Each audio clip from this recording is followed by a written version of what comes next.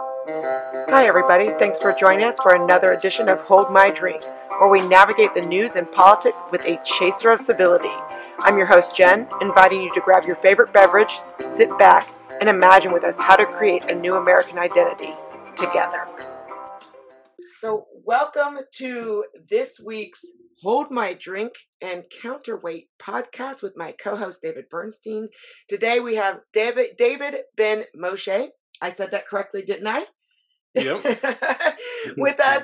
And I've got to tell you, David, you don't know this. I'm very, very excited. So about 3 weeks ago, somehow your name came on my Twitter feed.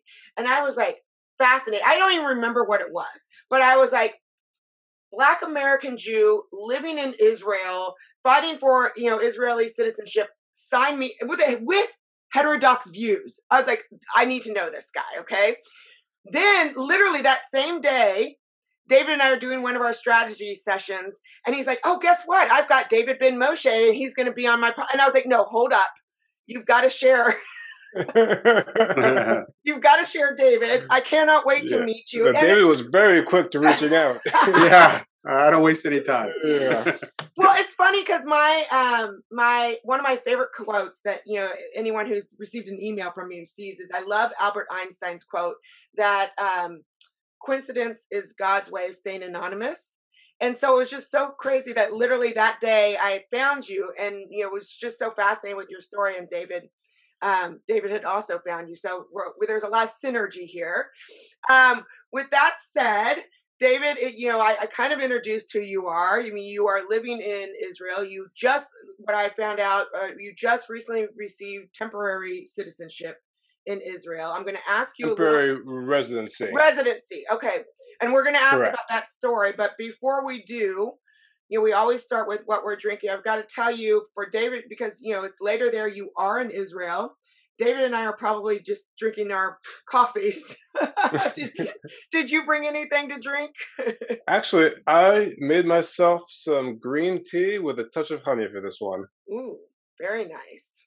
Very nice. Well, I know you are also a personal trainer, and so you'll be glad to know sometimes I will put a shot of whiskey in my coffee, but it is Friday and I still have a workout to do. So... Although the shot of whiskey and coffee is one of my favorite ways to do the coffee. Oh my gosh, Saturday mornings, that's now, my plan for tomorrow too. And now in the U.S. they've got peanut butter whiskey, so put that in your coffee. Try that one. I'm allergic to peanuts, so I will not do that. Oh, okay, dang, okay. So okay, well, just big question, or big picture story. Tell us who you are, David. You've got a lot to tell. I mean, like everyone, I've had a long and interesting story. Mine's a little bit different than other people's, but it kind of starts like this. I was raised in Maryland to fundamentalist Christian parents. I grew up, kind of fell away from their faith, fell away from them, went to college, had a terrible experience at college, dropped out, had to find a way to support myself, which I found a way to, but it was not the most legal way. It ended up in federal prison. In federal prison, I changed my life around completely, found Judaism, learned to study a variety of things, was released to Baltimore, Maryland, where I became a personal trainer, was a very successful personal trainer there, and did my Orthodox conversion with B'nai Israel Synagogue. Then decided I wanted to be a physical therapist. I got into physical therapy school, was not allowed to attend. And then since I had been in and thought I was going, I had already closed down my business, ended my lease, and could move anywhere in the world. So I decided that I would move to Israel. I spent a year studying at Pardes Institute of Jewish Studies, just studying Judaism, met my wife. We got married. I applied for citizenship, and I spent the last 3 years and a few months fighting for citizenship to the state of Israel. So we were talking, Jennifer and I were talking beforehand, and I was thinking about what questions I asked you on the speech cast and which questions I still had on my mind. I had plenty on my mind. One of them we touched upon, but I'd love to go deeper.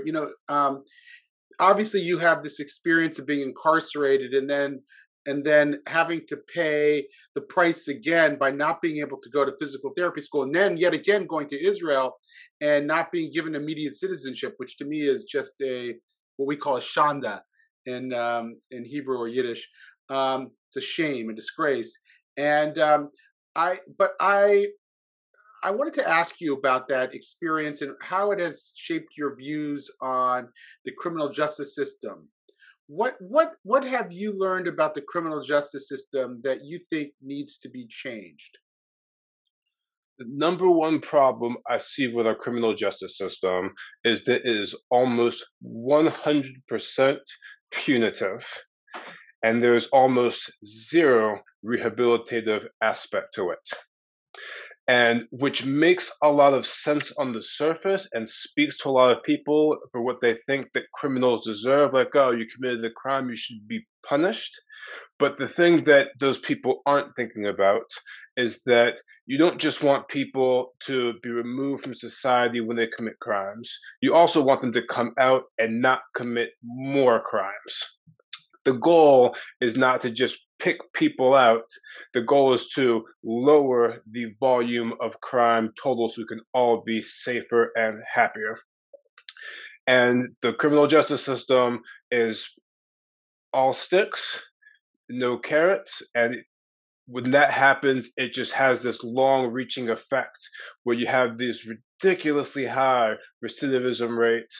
And then you have males being pulled out of families, and then people get these networks that are built around prison, and it just feeds the criminal system. So now we have a growing criminal justice system and a growing underground criminal system, and that's not society we want to build. Right.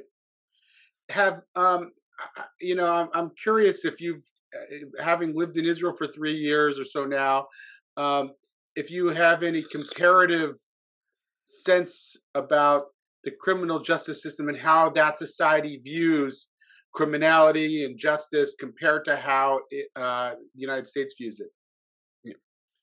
In the news media, it seems like they are a lot fairer to criminals in the criminal justice system in Israel. Like they've got more rights and they're treated better. But I do want to stress that's just based on a few news articles I read, as opposed to the American criminal justice system, which I lived through. So I can like all the worst things about it, like I have like experienced. Hmm. So what would be a fair system? What would that actually be like? I know that you were incarcerated around, opioid. I think it was you've talked about it publicly, so I'm not Yeah, divulging anything I know because it was it's in also Newsweek. public record. Right, right. It was in Newsweek. You wrote about it, and what how would it look differently? Give us a sense of that. So the first thing is the way we sentence people for drugs compared to other crimes is Hmm. just completely out of control. Right. I was reading the news a few weeks ago about the officer who murdered George Floyd. I believe his name's Derek Chauvin, getting his sentence of like 22 years. And I was thinking about that because a few days before I was talking to my old cellmate who did 35 years for selling heroin. Mm. Like, how do you get 13 more years for selling a drug than you do for slowly murdering someone on camera? Like, what kind of a system is that? And then when you look at like the sentencing disparities that existed for a long time between crack cocaine and regular cocaine, uh, first we've dealt with this drug problem like it's a criminal problem, when the truth is drugs are a mental health problem. Mm. Incarcerating people with mental health addictions doesn't help them get clean, it just damages them further psychologically. And once we have people in for these large amount of time, we need to give them opportunities to better themselves. Think about, you go to college, you study for 4 years. After 4 years, you can apply for a job. You've got all these skills. Well, we know that most crimes, especially these drug-related crimes, are committed for financially motivated reasons. And you have someone incarcerated for 5, 10, 15, even 35 years. How can you be released after a sentence like that and not have skills and a job waiting for you? Like, we have the time to educate you and find you a job instead of just kicking you out with no plan and no skills, hoping you'll figure it out from yourself and you won't return to the one thing you do know makes money and the one place where you won't be discriminated against your criminal record, which is the drug market. Mm. So Michelle Alexander wrote this very significant book called "The New Jim Crow," and she writes in it, and I'm paraphrasing here, that the criminal justice system is not broken; it's operating just as it was designed.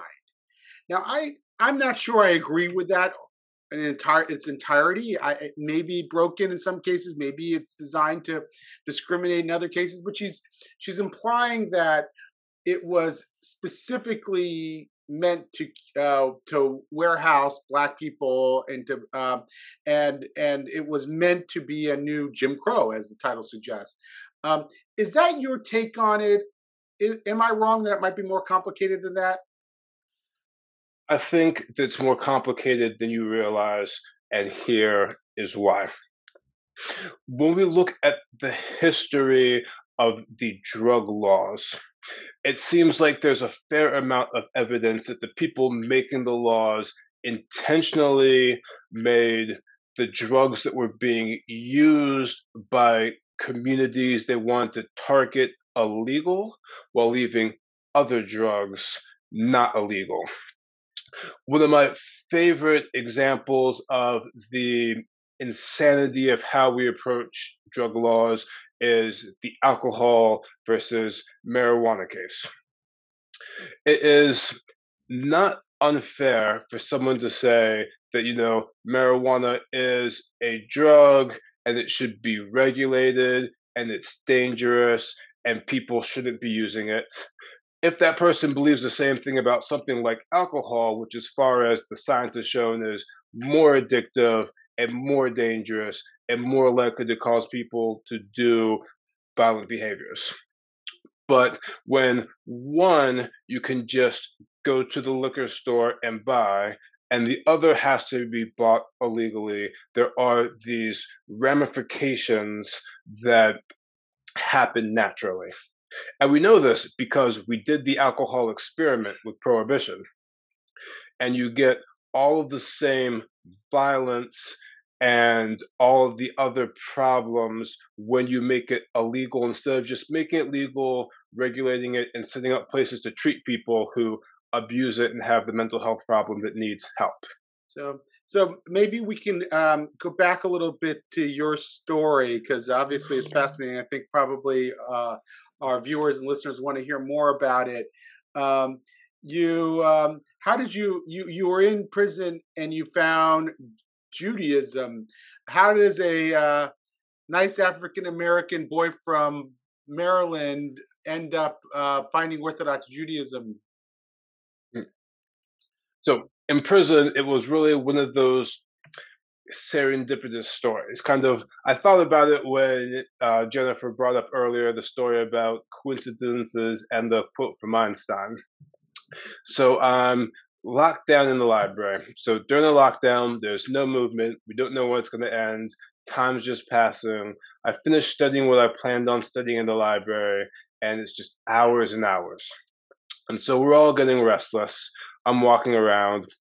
I see a guy who's sitting and studying and quiet and doesn't seem to be bothered. I walk by him a few times and look over his shoulder and see he's reading something in a language I don't understand. Some more time passes. I pass him a few more times. Eventually, I ask him what he's reading.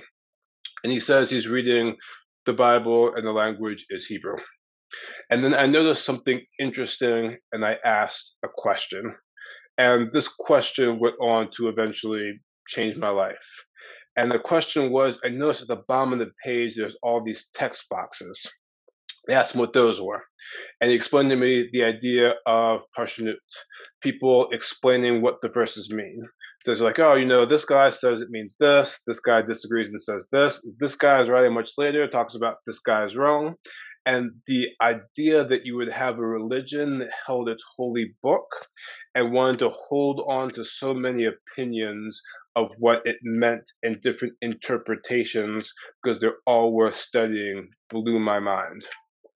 Because being raised fundamentalist Christian, my thoughts on religion were you believe it like this or you go to hell, and those are your options. And the idea of looking at different opinions, not saying there's one right answer, and having a religious system built around a culture like that really spoke to me. I studied it more and eventually was like, this is for me. Um, I'll ask one more question. Maybe Jennifer will take it from here. I'm loving listening, so keep going. Okay, so I have a couple of them, but one of the things that makes me a bit sad is in the current ideological environment. I worry that inside and outside the Jewish community, we're sort of undercutting what I like to call debate culture. It's sort of that I think probably grows out of that tradition of text that you just cited in the Parshnut, that the community extols. It lifts up the idea of debate for the sake of heaven, and that ended up not just a religious attribute, but a cultural attribute that I grew up with as well, where people were debate issues, and you learn through debating other people. And I was struck that in your piece on in Newsweek that you really took to task the idea of cancel culture, and by that I don't just mean someone gets fired by expressing a view that's unpopular, but it's a censorious culture, a culture that makes it hard to debate, that makes it hard to challenge ideas. What is your experience about that? And do you agree with me that debate culture itself is something we should promote and preserve? I think the culture of debating and talking openly and discussing what we believe is the most important thing that we have as human beings. It is the thing that allows us to learn and adjust to reality as it is. When you're stuck in your own mind or you're around people who are repeating the same things, you get blinded and you start trying to make the world fit your beliefs instead of fitting your beliefs to the world we have to live in. And keeping that culture of debate alive gives you the opportunity for someone else to shine the light somewhere that you didn't notice and bring something new into your awareness so that you can reform your beliefs and thoughts and adapt and really be the fullest human being that you can be. I've getting to know David and getting to know, I'm familiar with Judaism, but I myself am not Jewish. And I love that idea of the debate culture. And I think that we've lost that in general. More, Judaism aside, I think that we allowed more for open dialogue. In years past, we allowed more for offense. Offense is actually in some ways a good thing, that's what kind of jogs you to think about things differently. And so I wonder, is this, you're in Israel, looking from Israel back into the United States. I mean, do you think that we have is there a solution? Is it getting worse? What is your view from Israel on how we are communicating in the United States specifically these days? My view from Israel looking at the United States is it definitely looks like it is getting worse. But I do believe it's solvable. Hmm. And I believe the solution comes from something that can sound a little bit contradictory. And that is that people need to take responsibilities for their beliefs as individuals instead of letting groupthink run the show. When a specific issue comes up, your knee-jerk reaction is always going to be like, what do the people who think like me believe? So if you're, on the left, you go, oh, what do other left people think about this? If you're on the right, you go, oh, what do other right people think about that? And you want to repeat their beliefs to stick with the crowd, but you need to evaluate that issue as an individual issue, separate from everything else, and make your own decision based on your values as to what it really means and what you think about it. Yeah. And that contrasts with the other big problem that I see in America, which is it seems like the individualism, as far as people's rights, has taken them to a point where we're not seeing ourselves as one collective society where people, it's easy, well, if I'm okay, then things are good. And the only thing I should be concerned about is, my own personal economic stability, my own personal neighborhood, and not thinking about, your neighbor, someone down the street, some other side of country. And we need to also think about as a collective what is best for everyone, and that means personal sacrifice. It seems like people in America don't want to make the personal sacrifice as much anymore. Well, I really like that because I'm struggling too with the how we lift up the individual and individualism and personal responsibility and whatnot, all things that I believe in, which by the way have become turned into kind of dirty words, individualism, but the individual in the collective and the individual committing themselves to collaboration. And you're right. We either it's this weird place where we either identify with a group, but we don't contribute to a group. I mean, Yes, does that make sense? We have this that group identity, exactly. but we're not contributing in any, I think, meaningful way that creates community. So I hope that's easy. I mean, I think that there is a solution. You already mentioned this.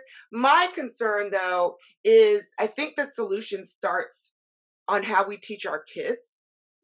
And I don't know that right now, one of my biggest concerns is we are teaching this kind of group think in a lot of that's kind of seeped into our education space. And so it's so much easier to create a habit, with our kids and create that collaboration, but also that personal responsibility than it is to break a habit where if we teach something younger and then all of a sudden we're like, well, wait, no, that's not how you're supposed to work in society. Then the result is reactive instead of proactive. And I don't know that those are kind of my thoughts. Or I think there's a I want to push back a little bit on yeah. something you said because Say it. people say this a lot, and something I think needs to be looked at more deeply. We often say the solution is we need to teach our kids, as if we're not going to be able to solve the problem or make improvements ourselves. The problem with that, in my mind, is that kids learn by watching and emulating. Hmm. Teaching our kids really starts with changing ourselves. We can try to teach them whatever values we want, but if we teach them and they look up and see us doing the exact opposite, they're going to do as we do, not as we say. Right. No, 100%. 100%. And I do see, I guess on that I do see some positive movements right now. So, for example, in the United States, you've got Braver Angels. that is, mainly adults getting together. It's around polarization. It's around red, blue, politics. You've got the Heterodox Academy, which was mainly focused on university students, but bringing in heterodox ideas. So I absolutely agree. But I think that it's harder because we're dealing with Braver Angels, with Heterodox Academy. We're dealing with adults who have already been socialized into this group think, and then now they're modeling for our kids the same thing, right? And so if we can find that place to model for our kids, that open inquiry, that open-mindedness, what you guys were talking about with Judaism, the debate it's okay to disagree. Debate is a good thing, And you brought up another really good point where you talked about everyone wants to be part of a group, but they don't want to give to the group, which is one of the big causes, I believe, of polarization. Because we have this election system where there's like layers of election. Like, before the general election, you've got the primary elections. And in general elections, we have low voter turnout, like 60, 70%. And then you drop down to the primaries, and it becomes even lower. But you can't vote for someone who doesn't make it past the primaries. And only the extreme elements care enough to show up in droves to vote in the primaries. And that's how we get these more extreme candidates who make it to the general election. And all of a sudden it feels like it's your only choice. No, it's not your only choice. The problem was you offset your responsibility to what direction the group should be going by skipping the primaries. And we've got a lot of work to do to get people to start understanding and taking that entire political process seriously. So one of the things that we spoke about, and you offered such a great quote that I actually asked somebody, to cut that specific quote out. It was so well put, is complexity of the current social situation. Where this current discourse that I think Jennifer probably was referring to around race and racism seems to want to boil down everything to systemic racism as the one cause of all disparity. And some of the pushback is wait a second, it's more complicated than that. And if we try to boil it down to one thing, what we'll do is a disservice to the people we're supposedly trying to help, because we won't actually be able to address those problems effectively because we're misdiagnosing them. We're reducing this complex social phenomena to one thing when it is actually more complicated than that. Do you have any wisdom on that? Like, why? How should we look at disparity? Should we look at it from one lens that it's caused by systemic racism, or should we try to broaden our understanding of why we see disparity in the United States, and by the way, in Israel or any society that we might live, right? So I'm going to bring the conversation back to someone that Jennifer brought up at the beginning, Albert Einstein. So my favorite Einstein quote is, make everything as simple as possible, but not any simpler. And boiling down all of the problems in the world, even all the problems in America, to racism is very clear to me making it too simple. It is what I call multifactorial problem when we talk about why any one group is being held back and can't advance, as being treated unfairly. And to really fix that, you have to spend time understanding the problem. Yes, racism is a part, but there's also their internal culture. There's also the history. There's also economic factors that go into. There are so many factors to any of these problems, and you can't just fix one issue and expect the entire thing to get fixed. You have to address them all, and you also have to look deeper at root causes instead of just the face value events that we're trying to stop. A good example of this I like to use is there is the current push after the murder of George Floyd to change the laws to make them more equitable about how blacks are treated by the police. The laws aren't the problem. And like a congressional coming through passing a new law saying it is illegal for the police to mistreat blacks compared to anyone else is not going to solve the problem. There are so many factors that lead up to an encounter like that, and we can start chipping at them one by one, but overt racism might be one, but certainly not the only one.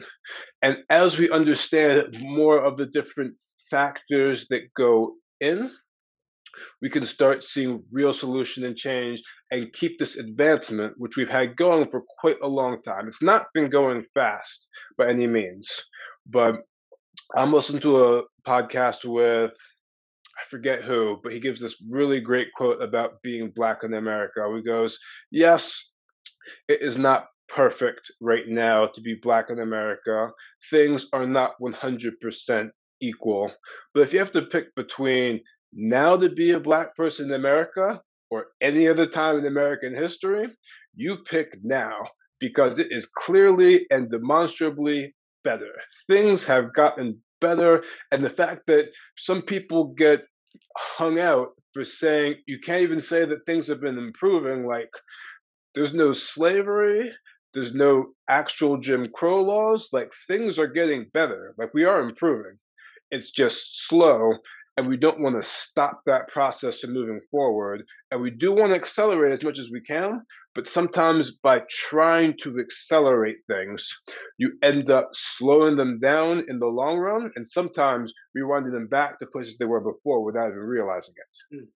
I want to go into some sensitive territory for a second. So John Wood, who is someone that Jennifer knows, he is the head of Better Angels. He's an African American thought leader, writer. Wrote a piece in Aereo magazine about, I don't know, a year or so ago, called "The Pivotal Irony of American Racism." And what he argues is that, you can, if you racism was obviously an overwhelming factor for Black people for the most of the history in the United States, from slavery, which was almost a unique sort of evil, because in addition to enslaving people, which is evil in and of itself, it also stripped them of their home culture, their native culture. So they which were, is, I think, one of the worst long-term effects that we don't recognize at all. yeah, exactly. It leaves that itself left an imprint on the psyche of Black people. And then, then of course there was there was Jim Crow and many other things between Jim Crow and the end of slavery, obviously. And then there was the dissipation of the American manufacturing sector, where a lot of Black people were working, and so you had this tremendous job loss as well. And you see some of then the problems start to set in. And his argument is racism obviously defined the American Black experience for many years, but it was sort of the legacy of all that and the destruction of the manufacturing sector that really decimated Black life as we knew it until then.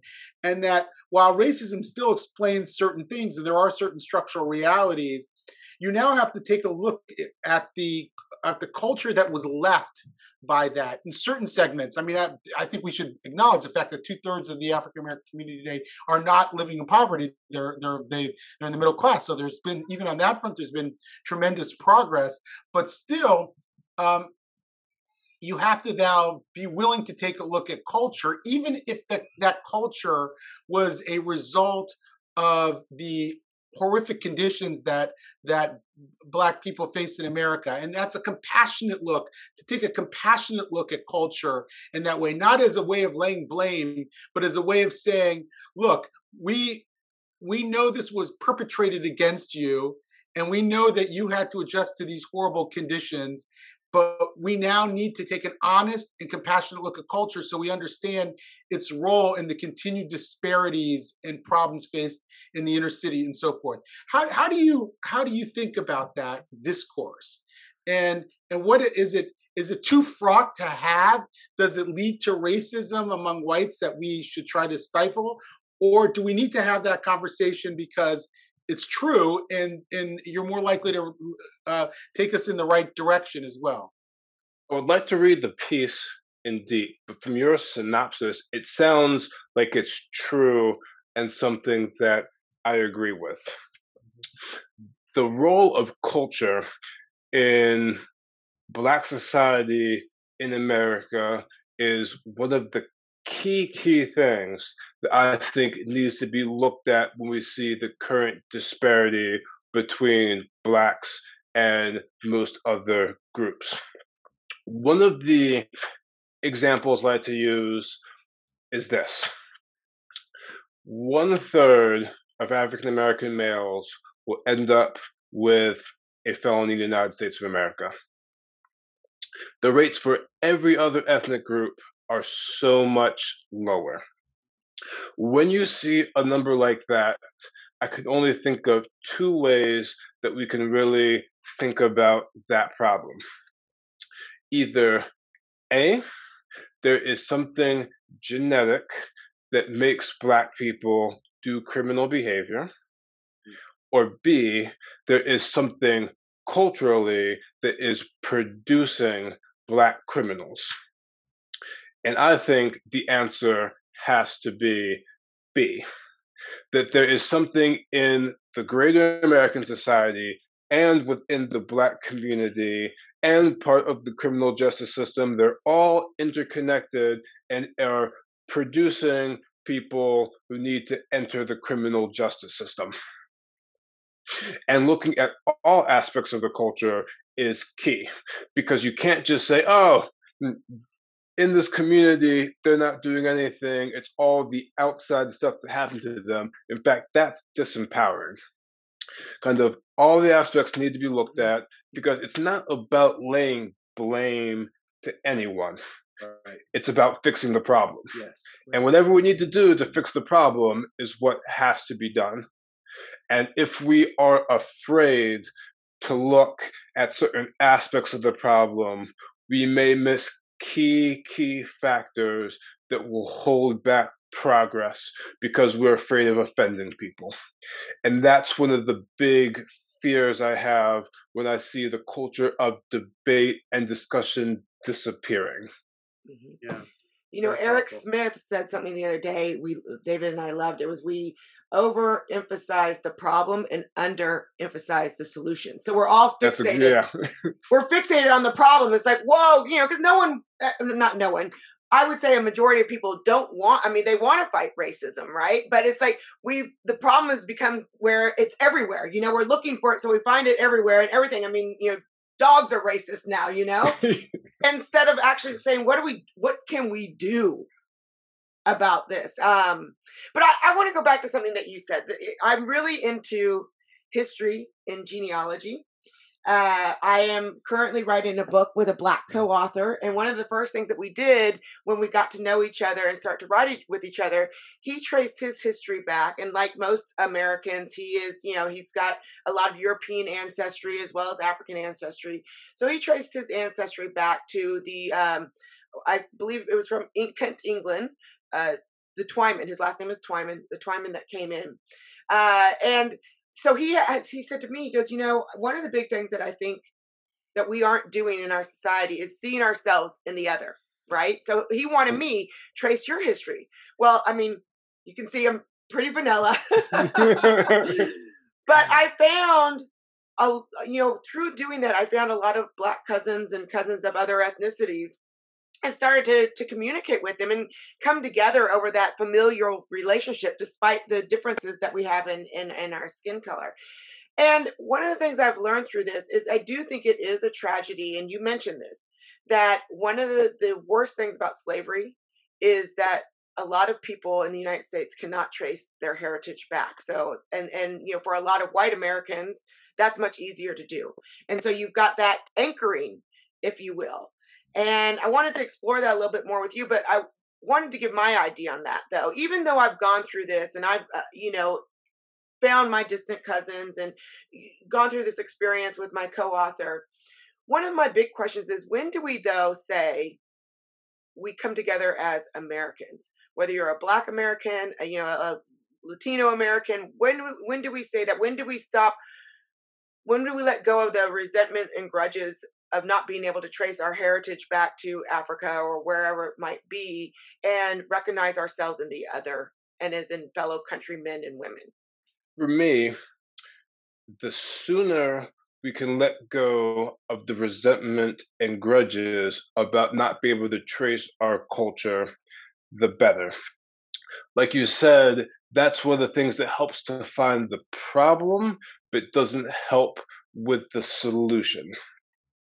When I think of the importance of culture, the first thing that comes to mind is the history of the Jewish people, who have kept their culture together so beautifully for so long through so many challenges, which is how you have the ability to have a modern state of Israel Mm. 2,000 years later, after being spread to the ends of the earth and multiple other kingdoms and empires controlling the land, on the same land, speaking the same language, and doing a lot of the same things that their ancestors did over 2,000 years ago.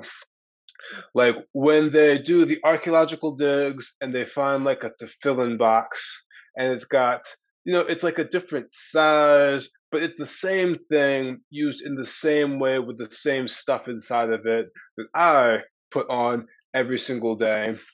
It kind of ties you into a heritage which can help direct your future actions and instills values that allow you to make decisions that would be good in the long term, because a lot of culture stays around, at least I believe, because it's effective.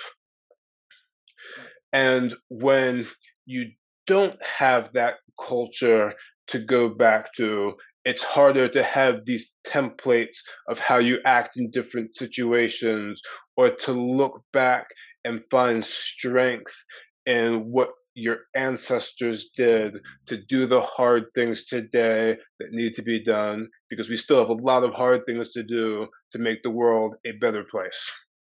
For Blacks in America, finding that heritage does not have to be done through blood. I don't need to know what exact tribe of people in Africa that I'm the most descended from to know that history, to tap into the power of culture. But I do think that more education on some of the greater periods in African history and Black role models from the past that people can use to find strength and to make themselves better will help everyone advance. And Amazing. it's not as easy to find. You don't have the most widely read book in the world that chronicles your history. You can find almost everywhere, but the stories exist and the work can be done to find it. And we can learn and grow from some of the other great things that have happened in our past. Absolutely. I would say also that that one of the aims of our book is to talk about Black strength and resiliency and heroism. And when we talk, going back to like education, I think a lot of people get confused right now. We've got this debate. I don't know how much you follow it about critical race theory in education, and a lot of people are saying they're simplifying it, right? And I love the idea of complexity. They're saying, "Oh, you just don't want to teach history." People who don't like critical race theory say, "Oh, it's because you don't want to teach history." And that, from at least the people I know, couldn't be farther from the truth. I think that we need so much more, so many more stories of African culture, of our own culture, the good, bad, and the ugly. Mm. But the way that it's being taught, I think, is really teaching more this kind of victimization, this resentment mindset than it is this, oh, wow. I mean, my family fought for, when we see America now, I mean, the pride that I have in Black Americans and the resilience that they had to fight against slavery, to continue to fight, is like so amazing. And those are the stories that we're telling. And those are the stories that need to be taught and focused on, and people need to know like the back of their hand. Mhm. Like again, one of the reasons why the Jewish culture strengthens Jews so much is because we study our history constantly. And you I just love that. a lot of times the factor that stops people from achieving things is repetition. We have this insane idea as adults that you hear it, I got it. Mm. That's not how your brain works. Your brain works by you hear it again, you hear it again, you hear it again, you hear it again, you hear it again, and it starts to sink in and be internalized. Just because you've learned something once, it doesn't mean it's going to get that top of mind awareness that changes you. Learning it tens, hundreds, thousands of times over are how something really changes you. Yeah, I think there is a lot to learn in our educational system from wisdom of cultures that have been doing it for a long time. Yeah.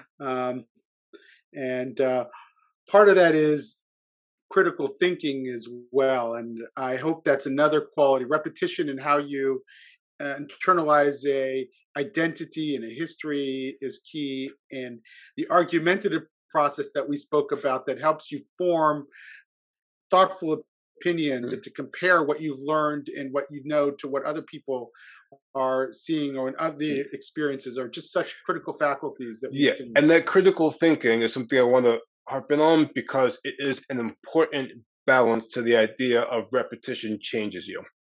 Mm. And the reason it's so important is this: the repetition will change you and the way you think, which means it's a double-edged sword Mhm. because this repetition about your culture and the positive stories are how your culture strengthens you.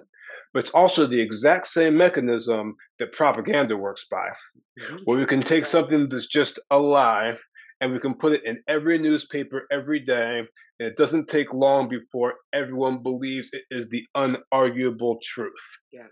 And having the dose of critical thinking is how you fight that ability for someone else to program you based on what they want.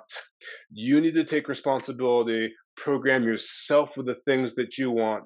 And whenever you hear something that's repeated over and over again, it goes back to that thing I talked about where taking responsibility to think about your beliefs instead of letting the group decide what the official stance is on this and repeating it.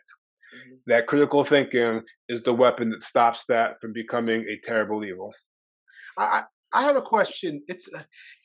We've talked about your Jewish journey. We've talked about your journey in the American criminal justice system. What about your intellectual journey? You know, I mean, I know you spent a little time in college. You spent some time in prison, and then you went to Israel and you studied Judaism. But you've clearly spent a lot of time thinking about ideas. How did that happen? When did it happen for you? I think it started with my parents. They did two things that are really important in hindsight for me that I want to try to replicate for my children. Mhm. One is there were books everywhere. Mm. Just the basement of the house I grew up in is effectively a library of all the books they collected over the years. The second thing they did is, so they did read to me a lot, and then there was times when like they couldn't read to me. And their solution for that was to like put me to sleep. They would, so this was back in the day before we had like the internet everywhere. They would go to the public library, rent audio books on cassette tape, and play those when I went to sleep. So I always fell asleep to someone reading a book. Mhm. And that is like a habit I still do pretty often today. And just things seeping in over and over and over helps you think because you get exposed to different worlds and different ideas that you might not realize how deep that they are. In school, growing up, I did not do well. I was actually a very poor student. I graduated high school with like a low C average. Got into my first college basically because I test well. Even though I had not great GPA, the SAT was really important, and I happen to be one of those people who test well, and I did pretty good on that. But then I also have these learning disabilities, which weren't handled well at that time, which was one of the reasons I dropped out. But I always kept reading, and just reading allows you to get into other people's minds. And there's a lot of people out there who are much smarter than me, and I've spent some significant time in their minds by the words they wrote down. Beautiful. You know, that's so interesting. One of the, I mean, there's millions of studies that, or maybe not millions, but there's quite a few studies that say that, you know, as a child, the amount of words that you hear makes a difference. And one of the things around that is single parent households. You hear more words when you've got two parents in the household. And so, you know, and that's not even white, black, whatever. I think that concept of reading, and if you are a single parent, which I am, by the way, I just love what you just said, is to have like even playing tapes, you know, Yeah, I that mean, now concept we of have words. Audible. You can get, when you replace your cell phone, you can take your old cell phone, download the Yes. Audible app, Yeah. and play it for your kid Right. every night. And that's a solution. Again, Right. we don't want to look for problems, find solutions. Find And solutions. Yeah. yeah, I mean, I just love that and because I was thinking about that, going, okay, you know, with me, I mean, I'm not a single mother right now, but you know, I spent a lot of time, and I wish I'd heard that where I was like, okay, just have my son, you know, listen to extra words because it is so incredibly important for a child's development. that single parent, I'm sure, and congratulations on making it through that time. But that's one of those many, many factors. Like the amount of blacks who have single parent homes, like a single parent home is hard on a kid. It is. Yeah. Like having two parents, whatever those two parents may be, just there's power in numbers. And that's another part of disparity, that like doing things to improve that and make life easier for single parents does great things for their children. We support those people who always need our help. Mm-hmm. Mm-hmm. Yeah. Yeah. That's thinking of Mm. solutions. That was a really good solution. Yeah. Everyone should have Audible. Yeah. Yeah. Although I have to say, I'm worried that I'm actually reading fewer books. I'm listening to as many books. I'm certainly listening to a lot of podcasts these days, and I'm wondering what that's going to do to my brain if I say, well, I could either read that new book like old-fashioned way, or if I could listen to it. And Mm. more often than not these days, I'm going on Audible and listening to it. And I'm not sure, is that good or bad? I don't know. I mean, I So think it's still important to spend like time reading. Like, I think there's something I just made the jump to the Kindle, which I didn't think I'd like, but I'm liking it more and more and more because it makes it so much easier to do that. Because like you have these like little pockets, and just having all of your books with you makes that easier. yeah. But going back to the power of reading, one of the most useful things I learned at the beginning of my personal training career, I forget where I learned this from, but he said, if you read related to your career for an hour a day, in 3 years, you'll be in the top 10% of practitioners. Mm. In 5 years, you'll be in the top 1%. And in 10 years, you'll be in the top 1% of the 1%, which sounds too good to be true. But here's the problem. You hear it and go, I can do that. And then you read for an hour, 3 days in a row, and then you stop. Like an hour a day over 3-5 years, you learn so much so fast. And that's one of the reasons I got to be so successful as a personal trainer so quickly, because just I read for an hour a day about exercise stuff, and by the time I got to college, I knew everything. Right. Which had its ups and downs. Cause some friction with the teacher sometimes. Right. Right. Well, this has been a very enriching conversation for me, and I'm so glad that we had it, and look forward to continuing the conversation with you, David. It's you bring such an interesting insight, and you have such interesting and important life experiences to share with us as well. Yeah, thank you, David. I'm so glad that thank you. The coincidence came together in this podcast, and that we're all sitting here. Thank you. Thank you for having me. I had a blast too. And again, the dialogue and debate always has to go both ways. Yeah, it does. It does. All right. Well, everybody have a good day. All right. All right. Bye, y'all. Thank you for listening to this episode of Hold My Drink. Like or subscribe to the show and check out the show notes for links to source material and to our website, where you can find what each of us is reading every week, different news with different views. If you have a topic that you would like us to explore, drop us a line.